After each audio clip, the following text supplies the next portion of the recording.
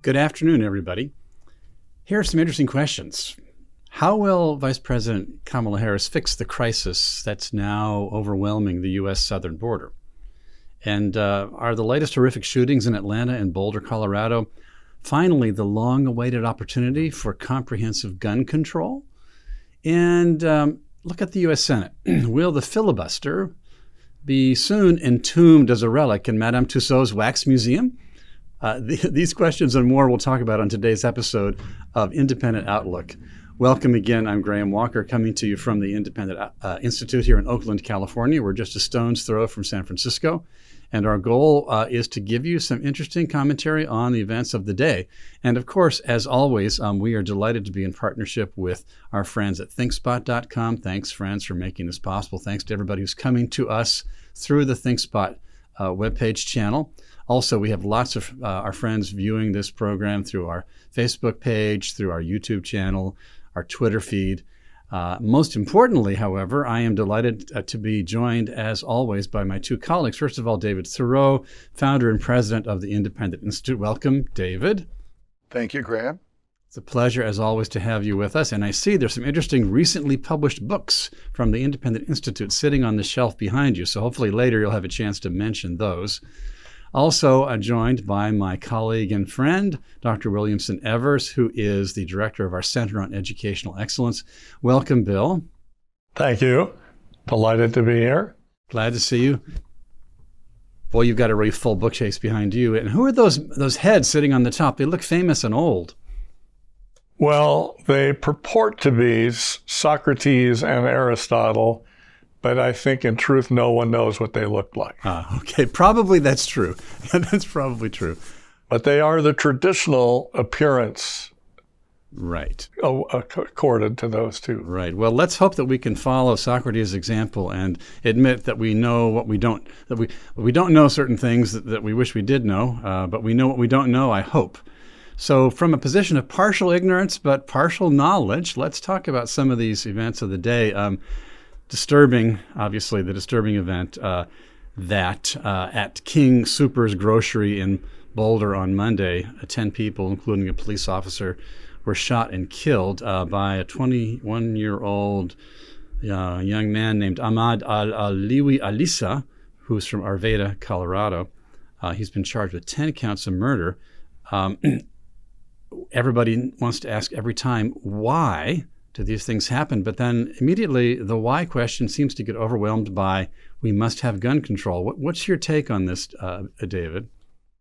Well, it all goes back to this woke ideology of race and gender and what have you, that those factors determine someone's understanding and worldview, and the world can be divided into oppressors and oppressed based on those criteria.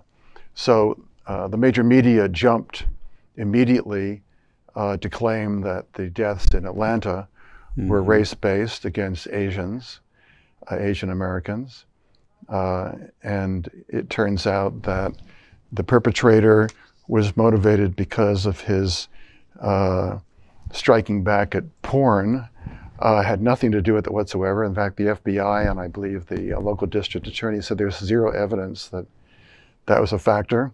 He had visited the massage parlors, right, and he was motivated by his hatred or dislike of prostitutes, and his fear that they would be a temptation to him. Exactly. And so he was going to rid himself of temptation. Right. Not by resisting it, not by firmness of character and self-discipline. Like discipline yourself, but by killing them. Yep. Killing them. And then the other incident in Colorado, the media jumped again to conclude it was a white man, white supremacist, who was killing innocent people, and it turns out it's a man from a Syrian background. And it now turns out that he is a sympathizer of ISIS. He was planning on going back to Syria, but the COVID epidemic prevented him from doing so. He was also anti-Trump. So many of these media people who tweeted on this have taken down their tweets. but they stick to the story. So it's very much like what Victor Davis Hanson and many others have been talking about as far as the sort of perverse and failing ideology of this wokeness view. Instead of holding people accountable for their acts, you have this race-based narrative. I mean, another example of this that's also come out is, another perspective on it is, if you look at the data of who kills Asian Americans, it's overwhelmingly blacks, percentage-wise. So this goes back to Shelby Steele's analysis of what wokeness, what progressive ideas and institutions have done to destroy the black community and black families. And this doesn't mean that anybody's hating anybody. Right. It may be that vulnerable Asians come into the sight of black criminals, and they just as soon have white or other black victims, but they happen to have these people who are not well protected in this case, so they get to be hit by the criminal. Well, also the Asian American community is a very diverse. Right, but it's also physically intertwined with blacks in many places. That's right, so. And so most of the Asians are very interested in being small business entrepreneurs. They have retail stores. They're involved including in black communities. That's right. Something to be said. Right. For Koreans and the revival of Oakland. That's right, exactly. And most major cities have communities that have been built by different Asian American groups. So the whole narrative is false, and it just it's a racist narrative, and it's not fair to the victims, and it's not fair to the accused either. But I also think Senator Cruz is right to say that this is just another occasion for the controlling mentality of modern progressivism. That's right. To seek another occasion to clamp down on the independence of citizens and put them under the control and put them more dependent upon the central government, and by taking away their defense, their self-defense. I mean, people have a natural right to defend themselves. They should be able to use available technologies. And this includes handguns and long guns and other things that, you can use to defend yourself. And to say that somehow we don't really want even the police to be everywhere to take care of this. Yep. We want armed law enforcement out there, but people also should be able to defend themselves and are better judges of what their needs are than some central bureaucracy that's trying to police a whole large geographical area. Yeah, the police are not our bodyguards, even if Pelosi and Schumer all have bodyguards. Yes. And legally, we can't hold them out for failing to be our bodyguards. That's right. They are immune from suits. You can have two people standing at a crosswalk. One's a policeman, the other is the guy who's about to get shot. Another guy can come up, shoot him. Policeman does nothing. He's only wounded, so he sues the policeman. I'm sorry, I'm not obligated. I think really the policeman would help him. But if he didn't, there would be no case. Under legal precedent, they are not obligated to defend any individual. Another aspect of this is for example, what Schumer is proposing and Biden is to ban assault weapons, so-called assault weapons, universal background checks. I haven't heard anything about the red flag confiscation law, but I suspect that's part of it. Banning of high-capacity magazines, and so on. And ironically enough, all these blue cities, including Boulder, where the shooting occurred, have all these laws already. Right. And Cruz also pointed out, none of these big proposals would have stopped these things from happening. Because as David's pointing out, it's already on the books in these places. And the idea of the automatic, the high-powered weapons, we used to have that banned. Famously, Senator Feinstein was associated with this. It lapsed. There was no real change of any sort associated with it. And yes, still a few killings went on. but not any more or less notably than while the ban was on. And then in addition, and it's not just that Boulder has very strict gun control laws, but it's exactly what Schumer's proposing and Biden. Yeah, yeah. But the state of California is ranked number 12 as being the most strict gun control state in the country. Right. And on top of it, where the shooting occurred is one of the King Soopers grocery stores. King Soopers has a ban on carrying guns in the stores. So it's a gun-free zone. Oh, gun-free zones. They're like drug-free zones. Right. So, I mean, the point here is that all the measures that are being proposed are exactly what exists. And we have this outcome, plus the fact that people cannot defend themselves, as Bill is saying. And if people can't defend themselves, guess what happens? Yeah. Then they are a target. Right. And a gun-free zone is like a zone that says armed people with malicious intent, come here, do your worst. Come get us.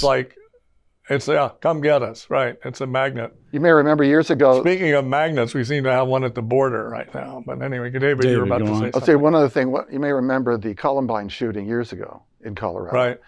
Right. And it turns out that the shooter, or shooters, I guess, I'm thinking of there was a shooting there, but I'm thinking of the shooting at the theater. There's another shooting. Different one. Mm-hmm. Right. So it turns out the shooter literally passed many shopping centers and malls that had private security guards and carry provisions that you could be armed, and went to one theater and passed many theaters that had bans on guns, and went to the one theater that didn't. That had a ban on guns. That had a ban on guns. Oh, interesting. Yeah. It's like a magnet, like you were saying. He just didn't want to be interrupted. That's right. Yeah. And I mean, Schumer and these others that are all protected, Biden is protected, right? And so on. Dianne Feinstein's protected, Michael Bloomberg is protected, et cetera, et cetera. If you ask them, well, why don't we just not have your security detail with you? They wouldn't even go outside. And they'll say, well, I'm a public figure. But the point is that the police are not going to be your bodyguards to protect you if you're in danger. So the average person who is told that you can't protect yourself is a sitting duck for nuts, essentially. Yeah, we wouldn't want a society with that many policemen. No, that would be really bad. Exactly. Right. That would be terrible. So like one policeman for every non-policeman. That seems like half the population would be policemen. That's a lot. Well, John Lott, the famous economist who focuses on this issue in his book, More Guns, Less Crime, has shown that those counties and those states that restrict the ability to have a gun have higher crime rates. And he's shown that if you change the law in a particular county or state up or down as far as restrictions, the crime rates follow exactly according to that. He shows that statistically? This is such a powerful empirical studies, and he's been updating it for decades. Wow, that's fascinating. The view that more guns, less crime is not true simply doesn't hold up to the data. But yesterday, President Biden called on the Senate to immediately pass the 2 House-passed bills that would tighten the screws on gun ownership even further. So I think, they have to get to 60 for this, right? It's not a budget matter. It's not a, Treasury matter. And so there's not 60 votes for this in the Senate, I don't think. I think that's right. They could get Collins and Murkowski, maybe not Murkowski. Maybe not Collins. They both have large rural populations. But whatever it is, they're not going to get to 60. Hey, we're going to come back to that filibuster thing in a minute, but we're getting some great questions from some of our friends on ThinkSpot who are watching, participating with us here. One person with us just sent me this question here. A person said, people cite Australia's gun control reform as a piece of evidence in the argument for buyback programs and other measures meant to reduce gun violence. Is this a legitimate case we could potentially emulate? Interesting question. Do you guys know the answer? It falls into the same category. If you reduce the ability of people to defend themselves, guess what? They're not going to be defended. Right. And that's it. it's also better to see Australia as a gun confiscation program. So buybacks can mean many things. They can be kind of a soft confiscation. And we don't want any kind of confiscation, soft or hard. Yeah, definitely. I mean, if some philanthropist or some community group wants to have a buyback program and offer to pay people for turning in guns and ammunition, whatever, fine. There's nothing wrong with that. Don't do it. If you do it, take your money and use it to pay for a security service. Right. and you know, having people who have expertise in a neighborhood or a town is ideal. That's much better, right? But the idea that it should be mandatory is grossly mistaken. And one of the things is, as long as we're advocating self-protection, if you have your own gun, practice. Yes. Because a gun that doesn't shoot the malefactor is not a useful gun. You got to know what you're doing. Keep your practice up. The COVID is winding down here, so get in there and practice. And also it's like any tool, you know, keep it in good shape. And keep it stored where you can use it, but also where children won't where it be safe. That's right, exactly. I did appreciate the comment that Vice President Kamala Harris made yesterday, apparently commenting on the shootings in Colorado. She's absolutely tragic. She especially commended a police officer who is performing his duties and with great courage and heroism. I mean, yes, that needs to be said. That's right. Especially in the era of defund the police, we need to recognize police officers who have great courage and heroism and give their lives up. We should. That's right. So speaking of Kamala Harris, I thought it was pretty funny that the White House has just kicked out a bunch of staffers who use marijuana. But there she is bragging in television advertisements that, yes, or not in television interviews, yes, I used marijuana, yes, I inhaled. How is she passing her security clearances? I don't know. That's confusing to me. I think it's a very bizarre situation. Yep. I mean, Former President Clinton did not inhale, right? Well, whatever. That's what he said. That's what he said.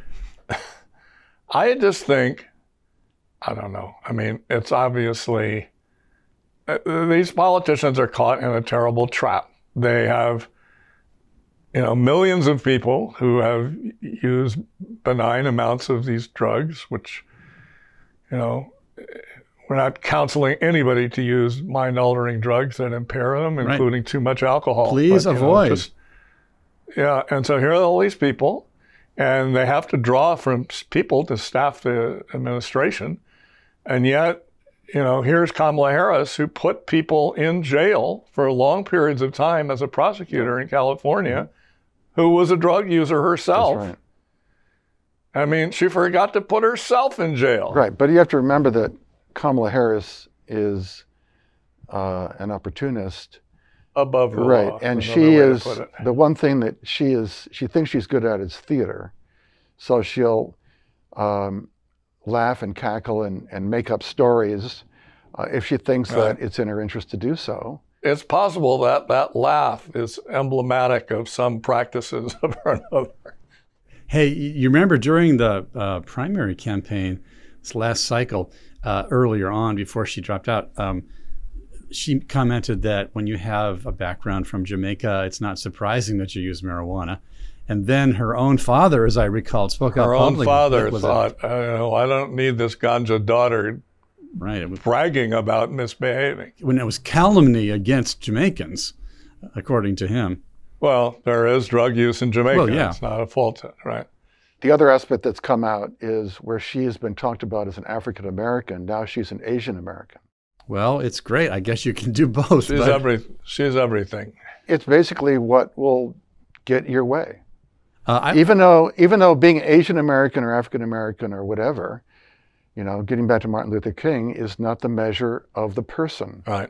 The goal is the content of your character. Right. That should be the measure. Exactly. So it's interesting that all these progressive politicians who have been mistreating Asians by not recognizing Asian school achievement Asian children working hard and succeeding in schools. They're taking away schools that are high-powered and that allow those kids to flourish.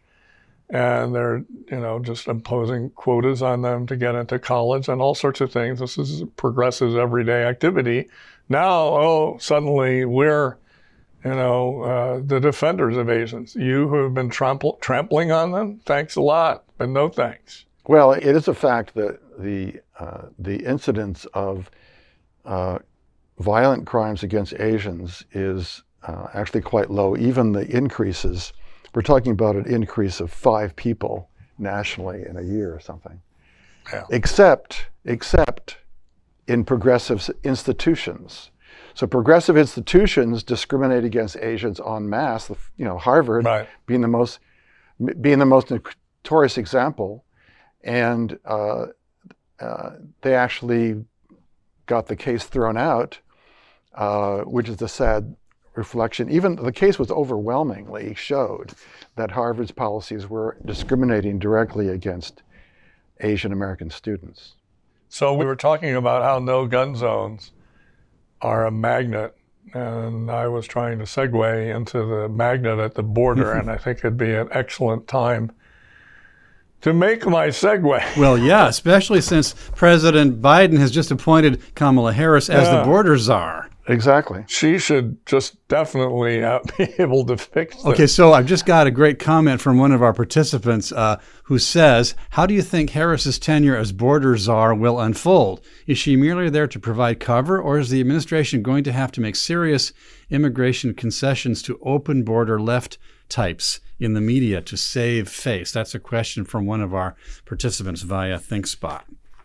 Look, I think honestly speaking, they put Harris in there, one, because, she's a high-profile person, and since she's a multiracial background, it's going to be tougher for people to attack her because she can play some kind of race card against her critics. Mm-hmm.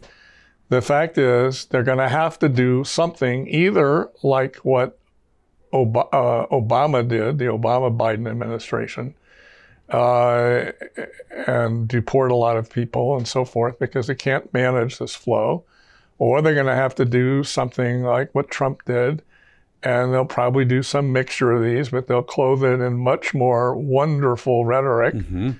And, I understand the cages are now made out of lucite instead of metal.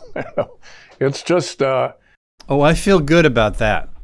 Yeah. Well, the other thing to consider is whether Harris is being put in that position to distract the growing animosity against Biden. It could be. They put out instructions today that from now on, all administration materials are supposed to refer to the Biden-Harris administration yes. and not the Biden administration. Right. Oh. So it could be that she's given this high-profile job to be part of that. Possibly, she, of course, wants to be president eventually. And partly because, they have to divide up some tasks. And Biden is not capable of doing everything. And so Cheney did a lot of work for President George W. Bush. You're going to see some of that here. And I think that, getting back to what you were saying, Bill, about her intersectionality, meaning right. that she can take the heat more because of the woke ideology. Exactly. And Biden can't because he's a white male. But I think part of the point is that if Harris can't deflect it, then certainly Biden couldn't deflect it. Yeah, and it's better right. have her take the heat than him. I think, though, we should consider some reforms that Independent Institute has discussed in the past about treating admission to the country as a kind of a voucher right. kind of thing that somebody could come in because they put down some funds or they show they have a job or various things that would encourage productive individuals coming into the United States and discourage any perception of immigration as just something that's responding to a welfare magnet. Mm-hmm. Milton Friedman once said that it's really not a large welfare state, a beneficent welfare state, a munificent welfare state is not really compatible with very lax immigration. And so, you know, the three of us, we would all say, yeah, so cut down the welfare state. Right. And the Biden people are taking the opposite view. Yes. Expand the welfare state and expand the laxness, the looseness of the borders. And so, you know, they're cruising for a crash. That's right. And there are other economists who've also embraced the voucher. Milton did. Richard Vedder, our senior fellow. I believe James Buchanan, Gary Becker. There are just a whole number of economists who embrace this idea. You should sketch it out a little more. Yeah, but I think it's a sound view. It'd be far less expensive. It'd make people accountable. And you wouldn't have this tragedy of the commons with these coyotes and cartels raping girls and women and abusing children and parents selling their children to the cartel. I mean, just it's mind-boggling what's happening. It's not very nice for these children. No. It's not really good for family integrity. No. It's just not. It's not good. And you know, at the same time, they're not making a serious effort to control the border so that people come in a regular way. I thought it was intriguing yesterday on CNN.com. They published a piece on this so-called border crisis. And one of the lines in it, this is CNN, is the border open? Not quite. Right. Well, the really interesting story was in the Washington Post a few days ago, where the transition for Biden-Harris were told by the civil servants, by the regular professionals that handle immigration and border control and customs and so forth. They said, look, if you do these things that you've proposed during your campaign, you're going to have huge numbers, like nothing we've ever seen before. Right. So be prepared. Right. And what did they do? Nothing. They were heedless about it. And I think the part about the unaccompanied children is, of course, the part that grabs everybody's hearts, my own included. But when you look at what's really happening here, I would say this is an instance of a policy of pernicious compassion.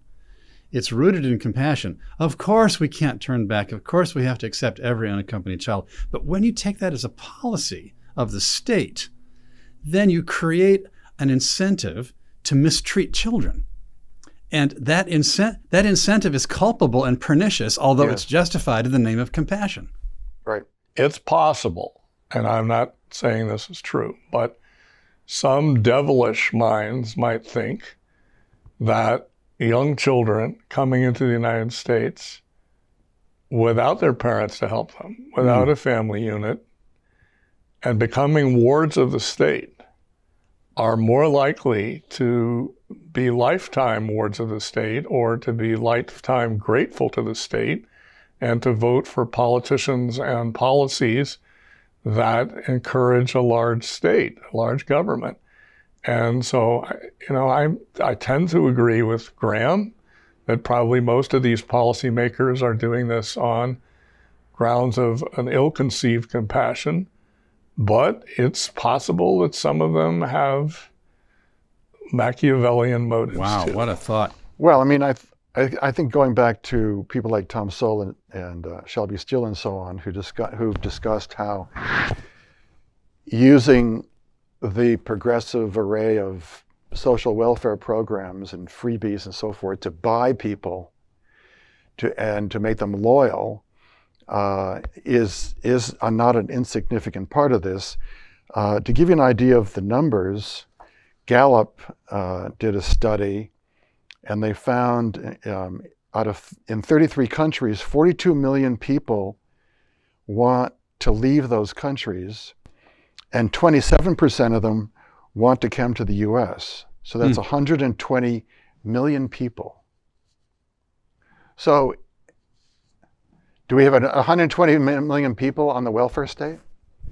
Yeah, great. So the Harris poll, Harvard-Harris, I don't know. It's kind no of relation to Kamala. No, this is the olden days Graham. Harris. Yes. They did a poll, and the two policies of the Biden administration that are most disliked, so like at the 70% dislike level, one is this policy of reducing the border control, and the second is having biological males compete against girls in school sports. Mm-hmm.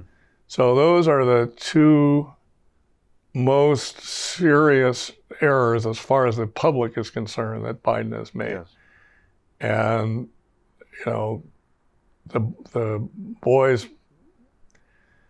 wrecking girls' sports, it's there. It will, you know, keep being a sore spot. But this immigration thing is, they won't let any journalist go in and see the conditions of these people, right, where the capacity is 5 times what it was designed for. Far more than 5 times. So, all right, David, I'm sure you're right, but I'm just saying it's horrendous how packed in they must have them.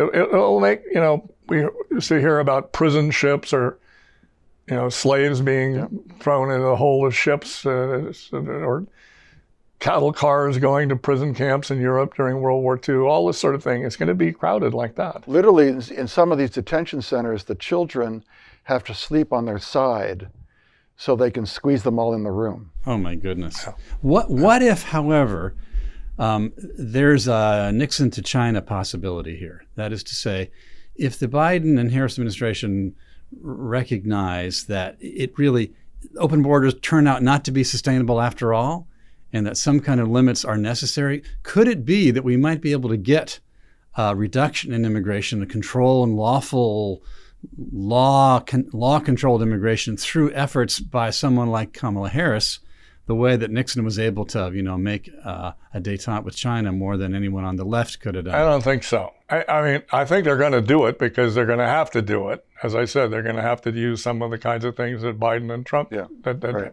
Obama and Trump did. But they're not going to be given a free pass. So here was Nixon. You know, he built his whole career on being an anti-communist. Mm-hmm. And if he was going to say, okay, this is something where we can have a modus vivendi.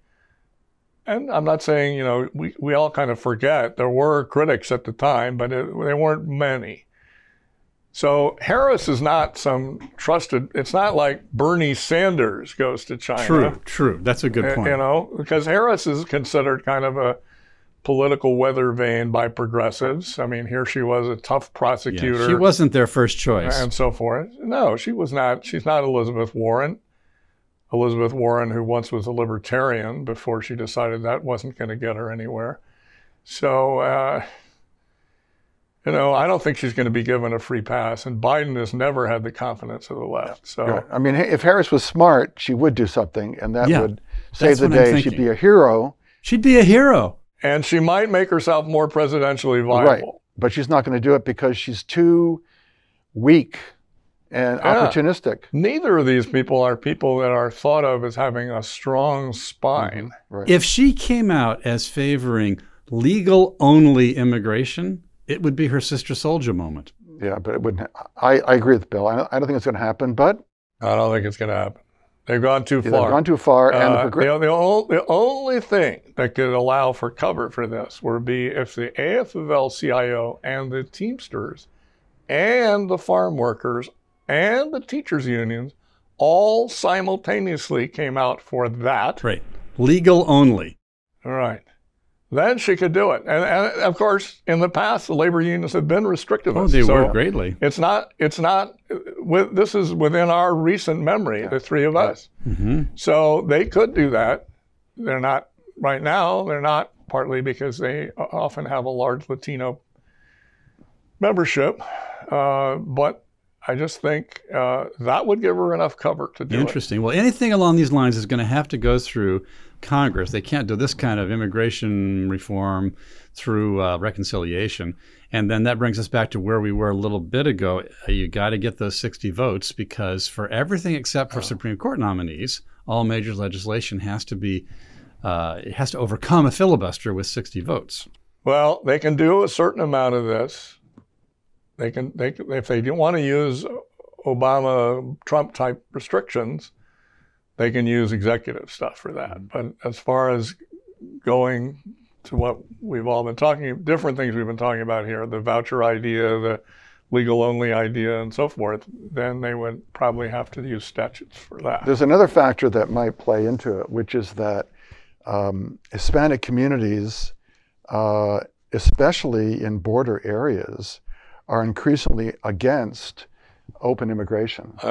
And of course, the farm workers have also a history of being restrictionist. Chavez himself was restrictivist. But the thing is, we at Independent Institute favor legal immigration. We favor productive, hardworking people coming to the United States, adding their entrepreneurial talents. And their intact families. We favor intact families. We favor the rule of law. We don't favor a swamped welfare state. And so we are very interested in positive ideas in this area. And we don't think the Biden administration has shown them yet. Not yet. Okay, now back to the filibuster then. I mean, yesterday, Ben Sasse of Nebraska took to the floor of the Senate and made a big speech against the Democrats' attempt to eliminate the filibuster, eliminate that threshold. He pointed out that many of the Democrats who are now trying to get rid of it, they called at one time, they're calling the filibuster now a relic of the Jim Crow era and a tool of racist oppression, which is sort of the go-to argument for left Democrats on any subject, no matter what it is. And then he proved how in tune they were with Jim Crow methods. Yes. Yeah, exactly. It was quite a speech. This is the party of Jim Crow saying this. It is the party of Jim Crow, and he pointed out that the Democrats gladly used the filibuster during the Trump administration to block the Republican agenda. And yes, he says just last year, Elizabeth Warren in Massachusetts, who's now one of the foremost critics of the filibuster, she previously joined dozens of Democrats to block police reform legislation using the filibuster. So what's going to happen with the filibuster? Will it last? Is it worth keeping? Somebody, a man on the street type of thought might say, well, the majority should get what it wants. Isn't this a democracy? And 60 is more than a majority. So isn't the filibuster anti-democratic? How do we answer those questions? Well, majority rule is not a republic. It's not a free society. The Athenians learned that the hard way. In Athens, if you wanted to take a position on something and people wanted to have a vote, they could do that within a very short time, and you could be kicked out of the city. You could kill Socrates. You could still kill Socrates, exactly. That's right. Whose bust is behind you on the shelf. That's right. That's Socrates over my head there. So one of the insights that the founders, America's founders who wrote the Constitution and so forth and debated it, were mindful of was having an electoral college so that you wouldn't have this disproportionate ruling, not just by majority, but by cities over rural areas and so on and so forth. And so we have powerful states, and we put in a thing that is a design of competitive federalism where different states can be doing different things. And we don't have the federal government doing everything. And we have 3 different branches of government. Mm-hmm. They're somewhat interconnected and somewhat interdependent, but they also stand on their own. We have a Senate that is supposed to take longer and be more difficult to get through than the House. Mm-hmm. And that has somewhat changed over time. It used to be the Senate was elected by state legislators. Mm-hmm. That wouldn't be a bad idea to go back to. But anyway, they're not there right now. But it's still supposed to be something where state-level interests can give a second hearing to what the House is proposing and possibly say no or initiate policies of their own that the House wouldn't really consider. And this blind devotion to centralized power, you name the issue. We should centralize it. We should expand the centralized power. Mm-hmm. It's a reflex. It's a reflex, it's a default, and it's a folly. It's a seduction, and they view that if they're in power, right? But they don't really want democracy in the sense of government by plebiscite or opinion poll. They don't really want that. They want the rule of experts ratified by the public. They want to have a rhetorical presidency or a rhetorical governorship where the leader invokes the people. Yes. The leader panders to the people, but the leader does what he and his expert counselors think they should have. And then he tries to convince them that that's what they want. That's right. Now, I mean, to some extent, all political systems have a certain amount of this, but these people take it to an extreme. And it's not, the public believes a lot of things that are not true. I hate to say this to our audience, but astrology is not true, okay? And yet, a sizable number of people believe it is true. And America is not a democracy. That's America is a complicated republic where we seek... It's a complex, as has been described by political science, it's called a complex republic. Right, and the view that a lot of progressives have, that we the people means me the people, and we see that in how the COVID-19 was treated by Anthony Fauci and others. We see it in the climate issue. We see it in housing and homelessness. We see it on the border. The move to radically increase taxes, to increase debt by who knows how many trillions they're going to try to push for. The Green New Deal. I mean, it's an endless list, because the ideology behind it gives these people credence that they are noble and they're chosen. They should be deferred to. They're chosen. So our counter view is that all people have natural rights that belong to them by their nature as human beings, and that people either banding together in voluntary groups or through businesses in the marketplace are going to find solutions to things. That where we turn to government, we want a constitutional republic with checks and balances, a lot of protections for individuals and minorities, and we want to be very careful with force being used somehow against the innocent or to bully people. And people can solve social problems. They have lots of ingenuity, and they can sometimes just get the joy of giving and charity from it, and sometimes they can make a profit at it, and either way is fine with us. That's right, yeah. Well, now regarding the filibuster, the big prize here is this bill passed by the House, H.R. 1, which would fundamentally change elections, centralize the control of them in Washington, D.C. And to get that through the Senate is going to be a tough nut. But to get maybe 51 votes, maybe they could do it.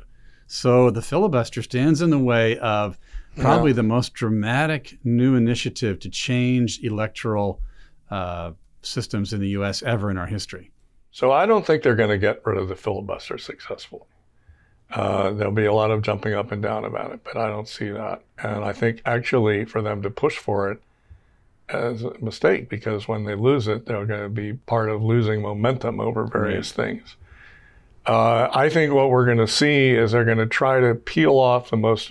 right now they tried to bundle everything in H.R. 1. Right. The hope that the popular things will help carry the less plausible things. I think they'll start unbundling it and trying to get pieces of it through. And I don't see how H.R. 1 in its present condition gets 60 votes either.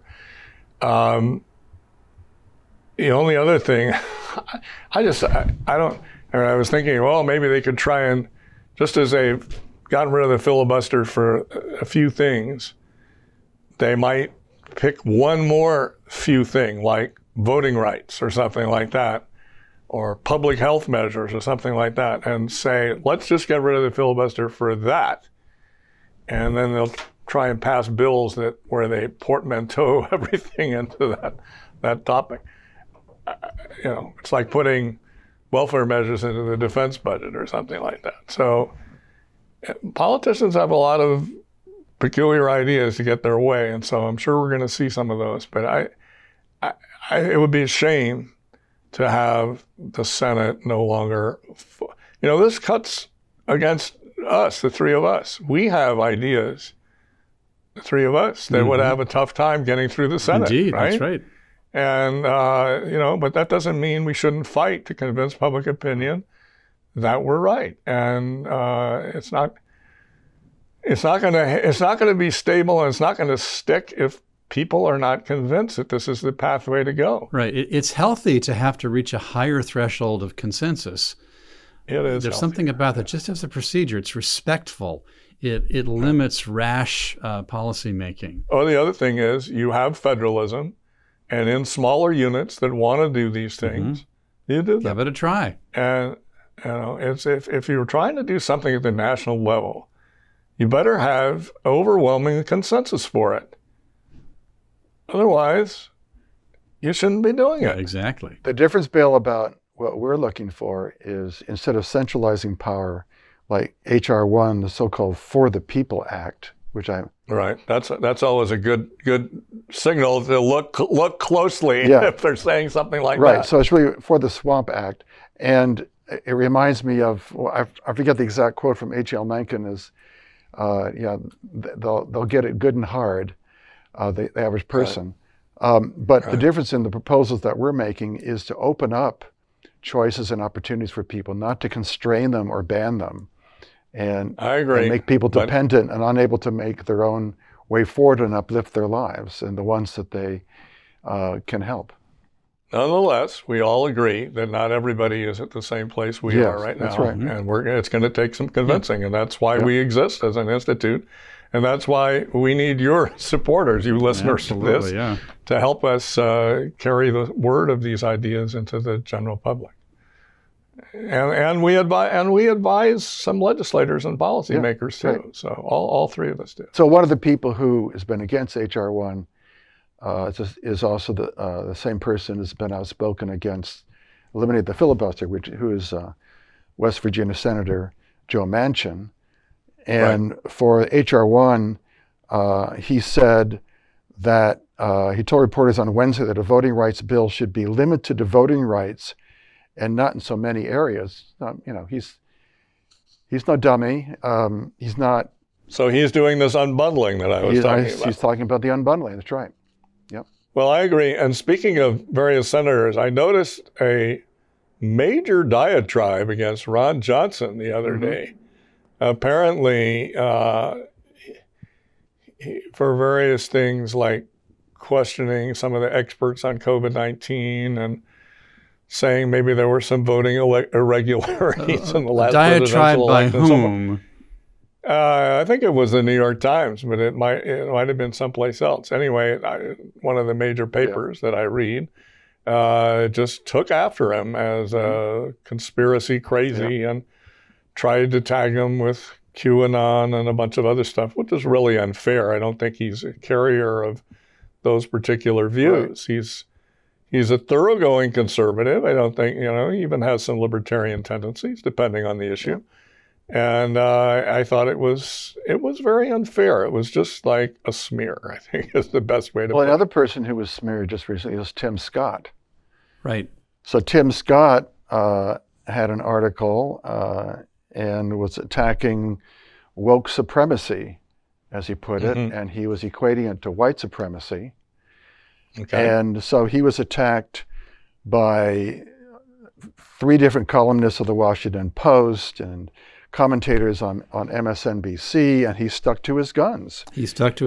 And he said, my allergy does not match that which they prescribe based on my complexion. Right. That is woke supremacy. It is the tolerant left's intolerance for dissent. It's a progressive conception of diversity that does not include diversity of thought. It is discrimination falsely marketed as inclusion. And he's exactly right. And so he was good for Tim Scott.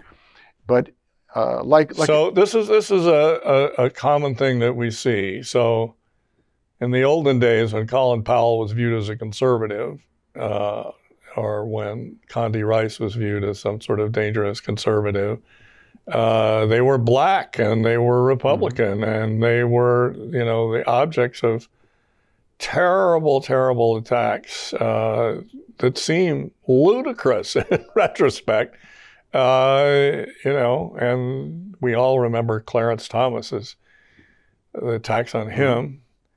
Well, those of us who are old enough. It's very discomforting to progressives for blacks to have sound economic views, sound constitutional views that are not, lip-syncing progressive talking points. And interestingly, in the piece that Senator Scott published in the Washington Post, he also commented, in addition to what you said a moment ago, David, I believe he commented about how the woke ideology will lead America to greater separation and segregation and division. That's right.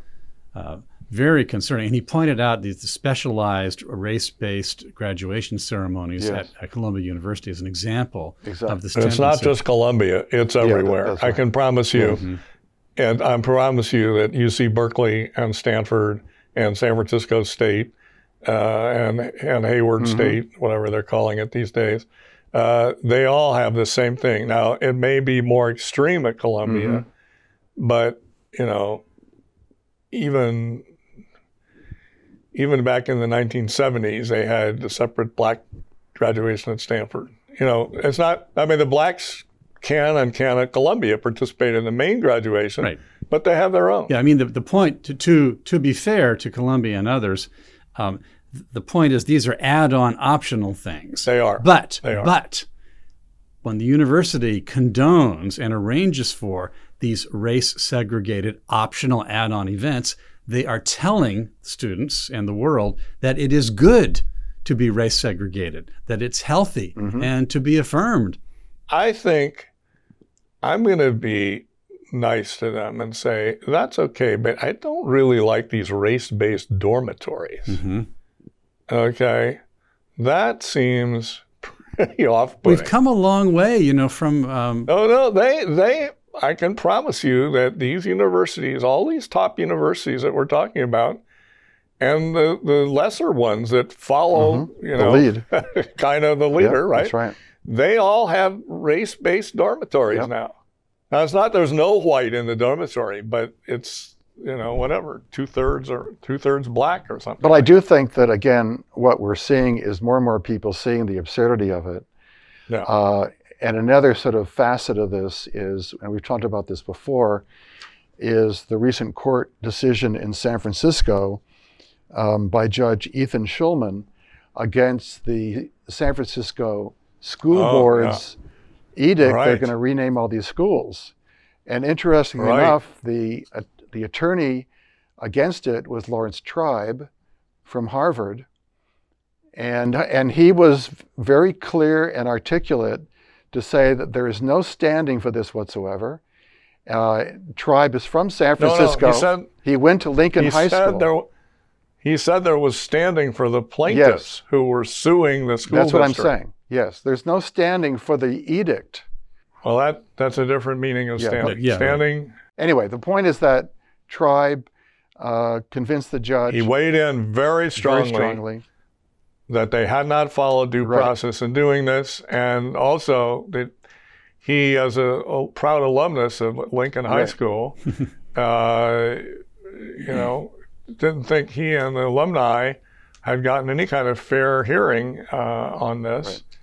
And did they really want to do this? And Tribe says, why are you doing this to the great emancipator? Exactly, and so there was a huge public uproar about this. For those of our listeners who don't realize this, Lawrence Tribe is a very left of center legal scholar, although a very outstanding legal scholar. We here can recognize that some scholars are great scholars even if their politics are wrong. So Maxim Rodinson is a great Middle Eastern scholar, even though he's a Marxist.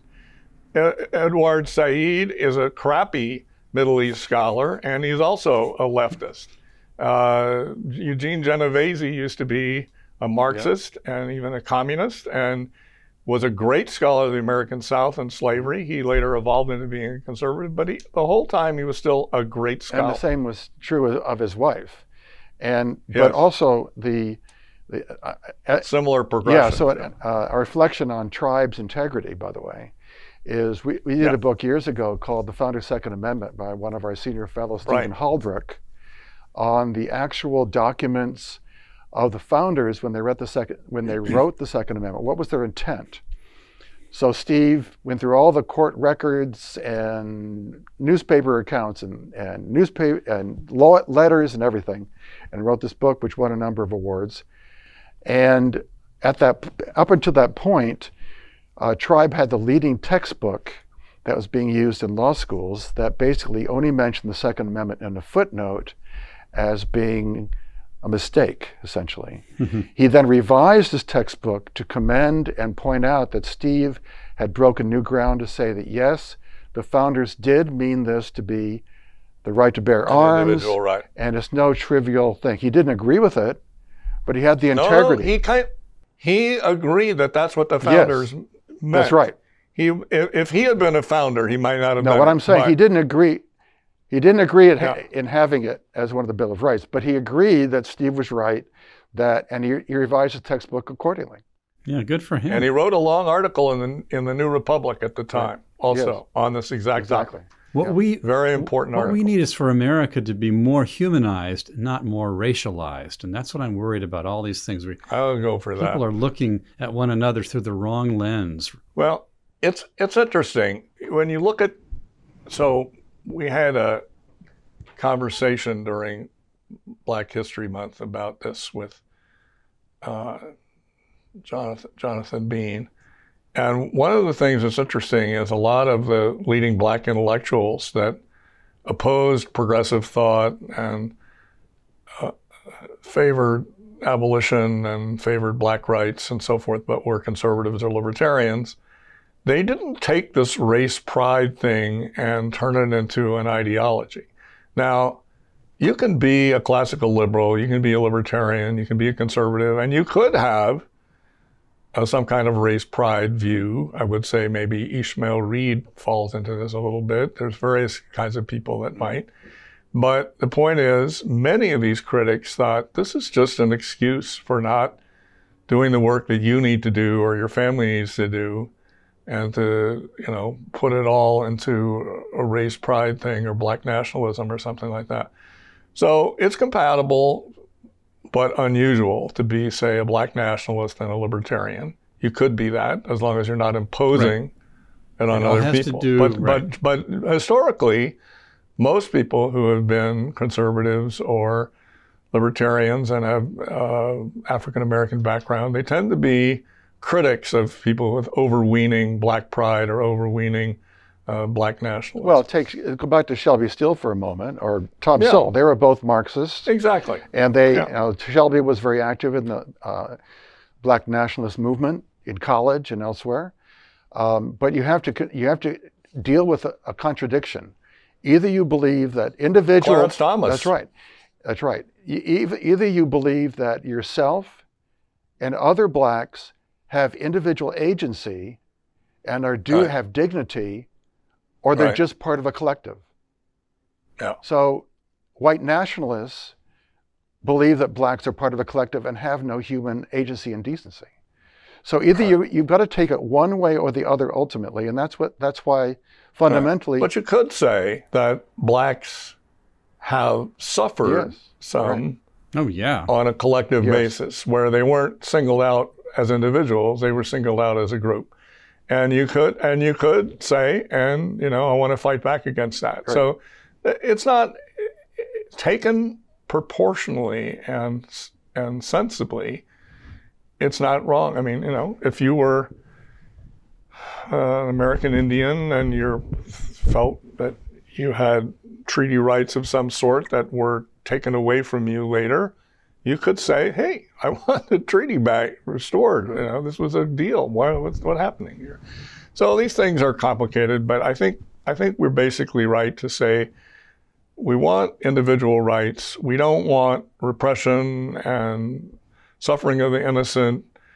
despoiling people of their property.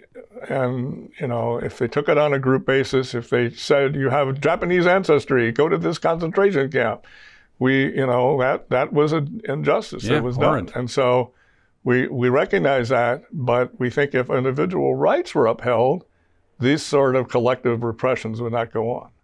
Community comes out of individual agency.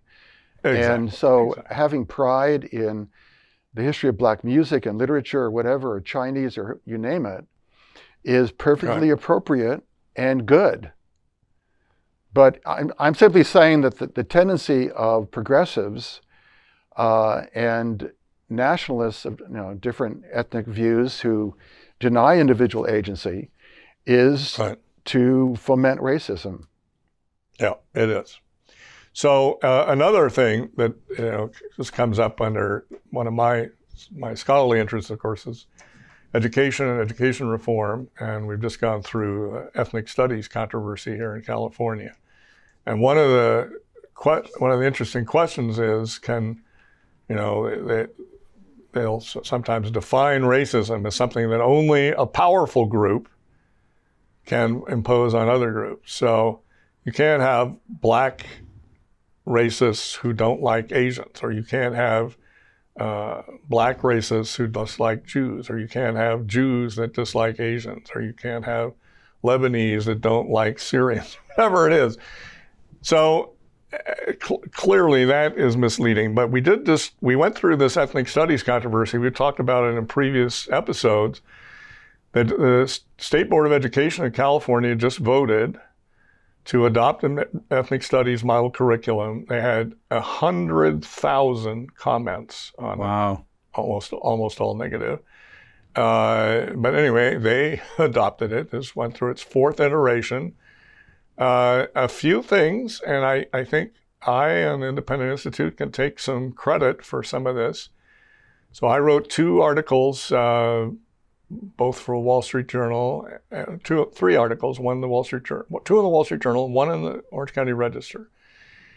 And so the first one was just as I was retiring from Hoover and coming to Independent Institute, and the other 2 were since I've been here. And so one of my main criticisms was they tied this all to capitalism. They say that their basic idea is that everything is designed by whites to oppress Blacks and other racial groups, particularly Asians and American Indians. Not all Asians, though. So that's what their theory is. All American institutions. No, but Koreans are part of the oppressor group. Well, I'm just going to get to that in one second here. So that's white adjacent or conditional whites. We'll get to that in a second. All right. So anyway, the point is they tied this all to capitalism. So they took that out.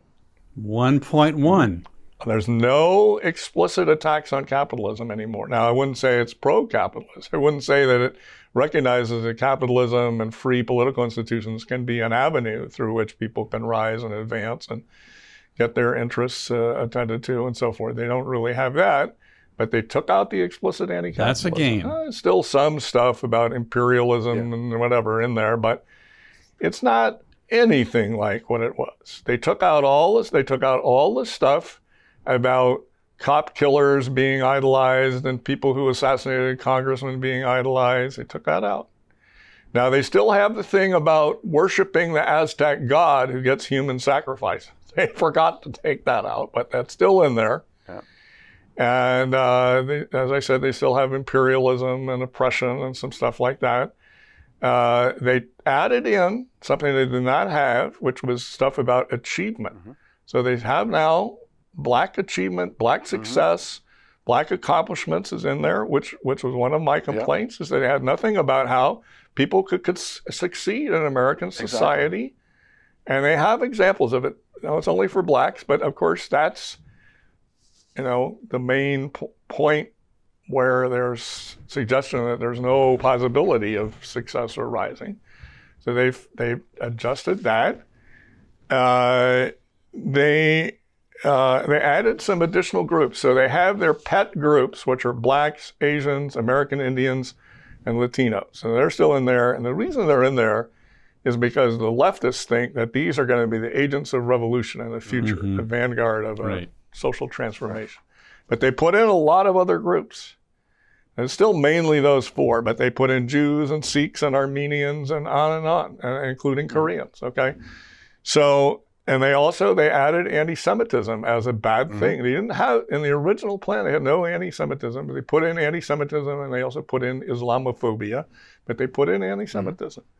So now they have this idea that David was kind of getting at, and that's still in there. So this is, if you achieve under this under critical race theory, and you're under white oppression and everything, and your group is able to succeed, it's because your group was made adjacent white, or that the whites have decided that you are a white conditional. So let's say, so that doesn't mean your skin has suddenly changed, but you're like acceptable to the whites, and on their sufferance, you're allowed in the ruling group. But you're on a knife edge. At any time, they could throw you back into the abyss. Okay, so you're white adjacent. It's like you're a collaborator. I mean, it really is like that. Yeah. So you're collaborating with the oppressor, and the collaborator therefore allows you some rewards. You see? So they have that.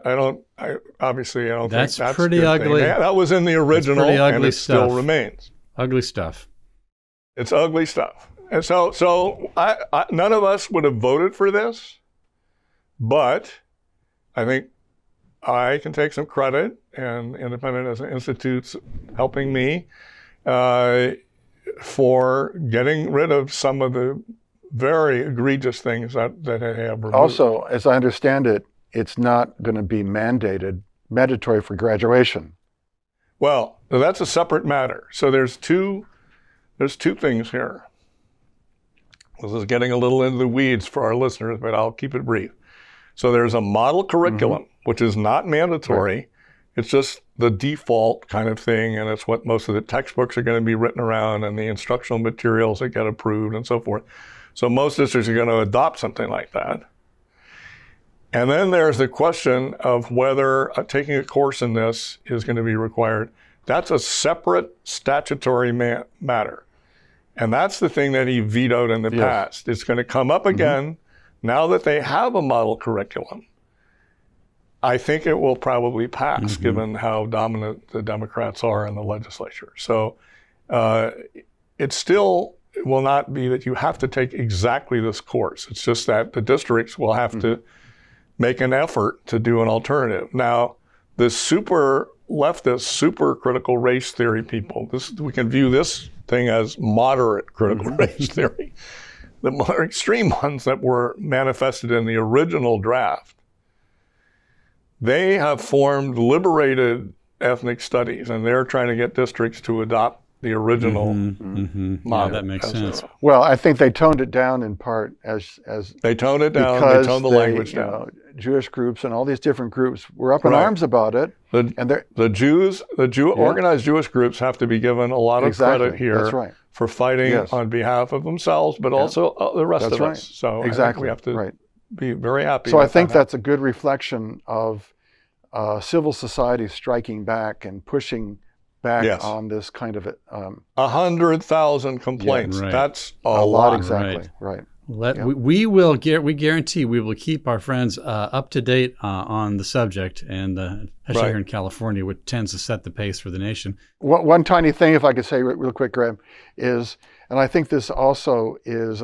a lead-in to the recall effort for Newsom, because he shut the schools down, and he has his children in private schools and all the rest of it, and people are furious about it, and their anger continues to grow and spread.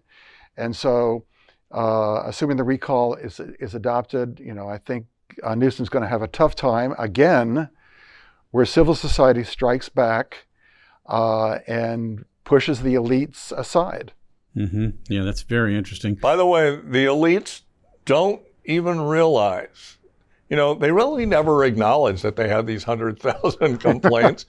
And during the state school board meeting, they spent half an hour congratulating each other and kumbaya-ing and saying, oh, aren't we wonderful? And aren't all the people wonderful? Whatever.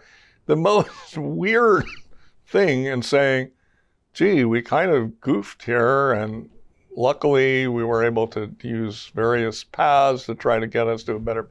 No, it was all, oh, I'm so glad to be here in the same meeting with my colleagues, good grief, on and on and on. Anyway, enough of that. They are not self-conscious of what a bad situation they're in. David, before we come to a close here, I wonder if you want to share with some of our friends upcoming books or recently published books from Independent Institute. We have some great stuff that we're publishing. Maybe our friends would like a quick reminder about those books before we sign off. I think you had some in mind. Well, right behind me over here, there's a book called New Way to Care by our senior fellow, John Goodman. And it's basically on how to empower people through market-based private accounts to get them beyond the suffocating, failing, insolvent entitlement state. And in the process, about 2/3 of federal spending is entitlements. It would end that. It would end the debt problem. Anyway, that's one book. It deals with the whole area of healthcare and so on. Second is the one here called Hot Talk Cold Science. It's a third expanded, revised edition of a book we recently did back in 1997. And it is about twice the length of the previous edition. It is the most comprehensive, up-to-date book on the whole issue of climate change and the science and the point that climate alarmism is not based on the science. And the third book is right down here called Really Good Schools by another one of our senior fellows, James Tooley, who's actually Vice Chancellor of Buckingham University in England. Could you pick that up and hold it? Because I think it's the least able to be focused on by the camera. Yeah. Great cover, James Tooley. So the book is, James is probably the leading authority on school systems in developing countries.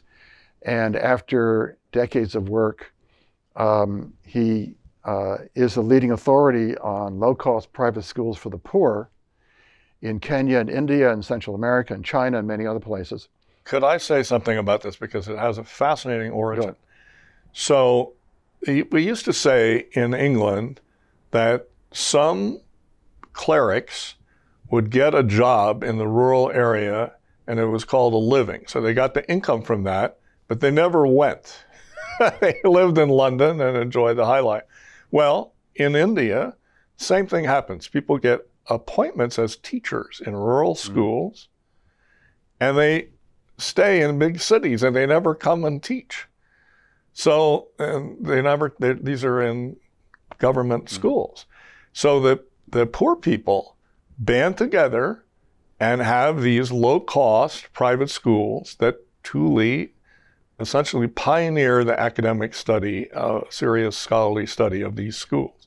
And he builds on the experience of these parents in India and other third world countries to how we could tackle the problems we have in education in the United States. David, excuse me for interrupting you, but I think the background is kind of a fascinating aspect, because in a way, it's not as serious, but some of our teachers are also time servers. They don't, we've seen this during the pandemic. That's right. Exactly. They're like, don't want to teach, right? Pay us, but we don't want to teach, or we don't want to teach full time, or whatever. So, David, a final comment on Dr. Tooley's book before we go? Well, what James has done, he's taken all this information from around the world and has brought it into a single book about how to create low-cost private schools for the poor and everyone else in America and in Europe, in the developed world, essentially.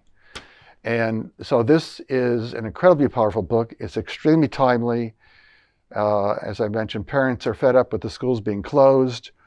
They had believed the teachers' unions were protecting them in the schools. Exactly. And so they know that's not true now.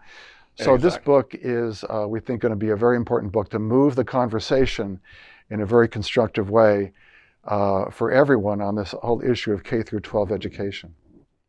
And it's being taken seriously. Education Next, which is an extremely important journal that I was one of the founding advisory editors of long ago, no longer connected to them, but I can tell you it's a very serious publication, and they've reviewed it, and so we expect some attention for it, and we hope that people take it to heart. Well, Paul Peterson just interviewed James on the EdNext podcast last week. Exactly. Wow. Yeah. Has that been posted yet? Not yet. There are solutions. We are not hostage to rule by experts, and the fate of individual liberty is not over. We are looking forward, and we invite all of our friends who join us for these conversations to buy these books, consider them. You can go to our website, independent.org, for a plethora of resources on these and other matters. And we also invite you to join us in 2 weeks for another episode of Independent Outlook. Thank you to David. Thank you. And to Bill Evers. Thank you. And join us again, friends, in a couple of weeks. Goodbye from the Independent Institute. Take care.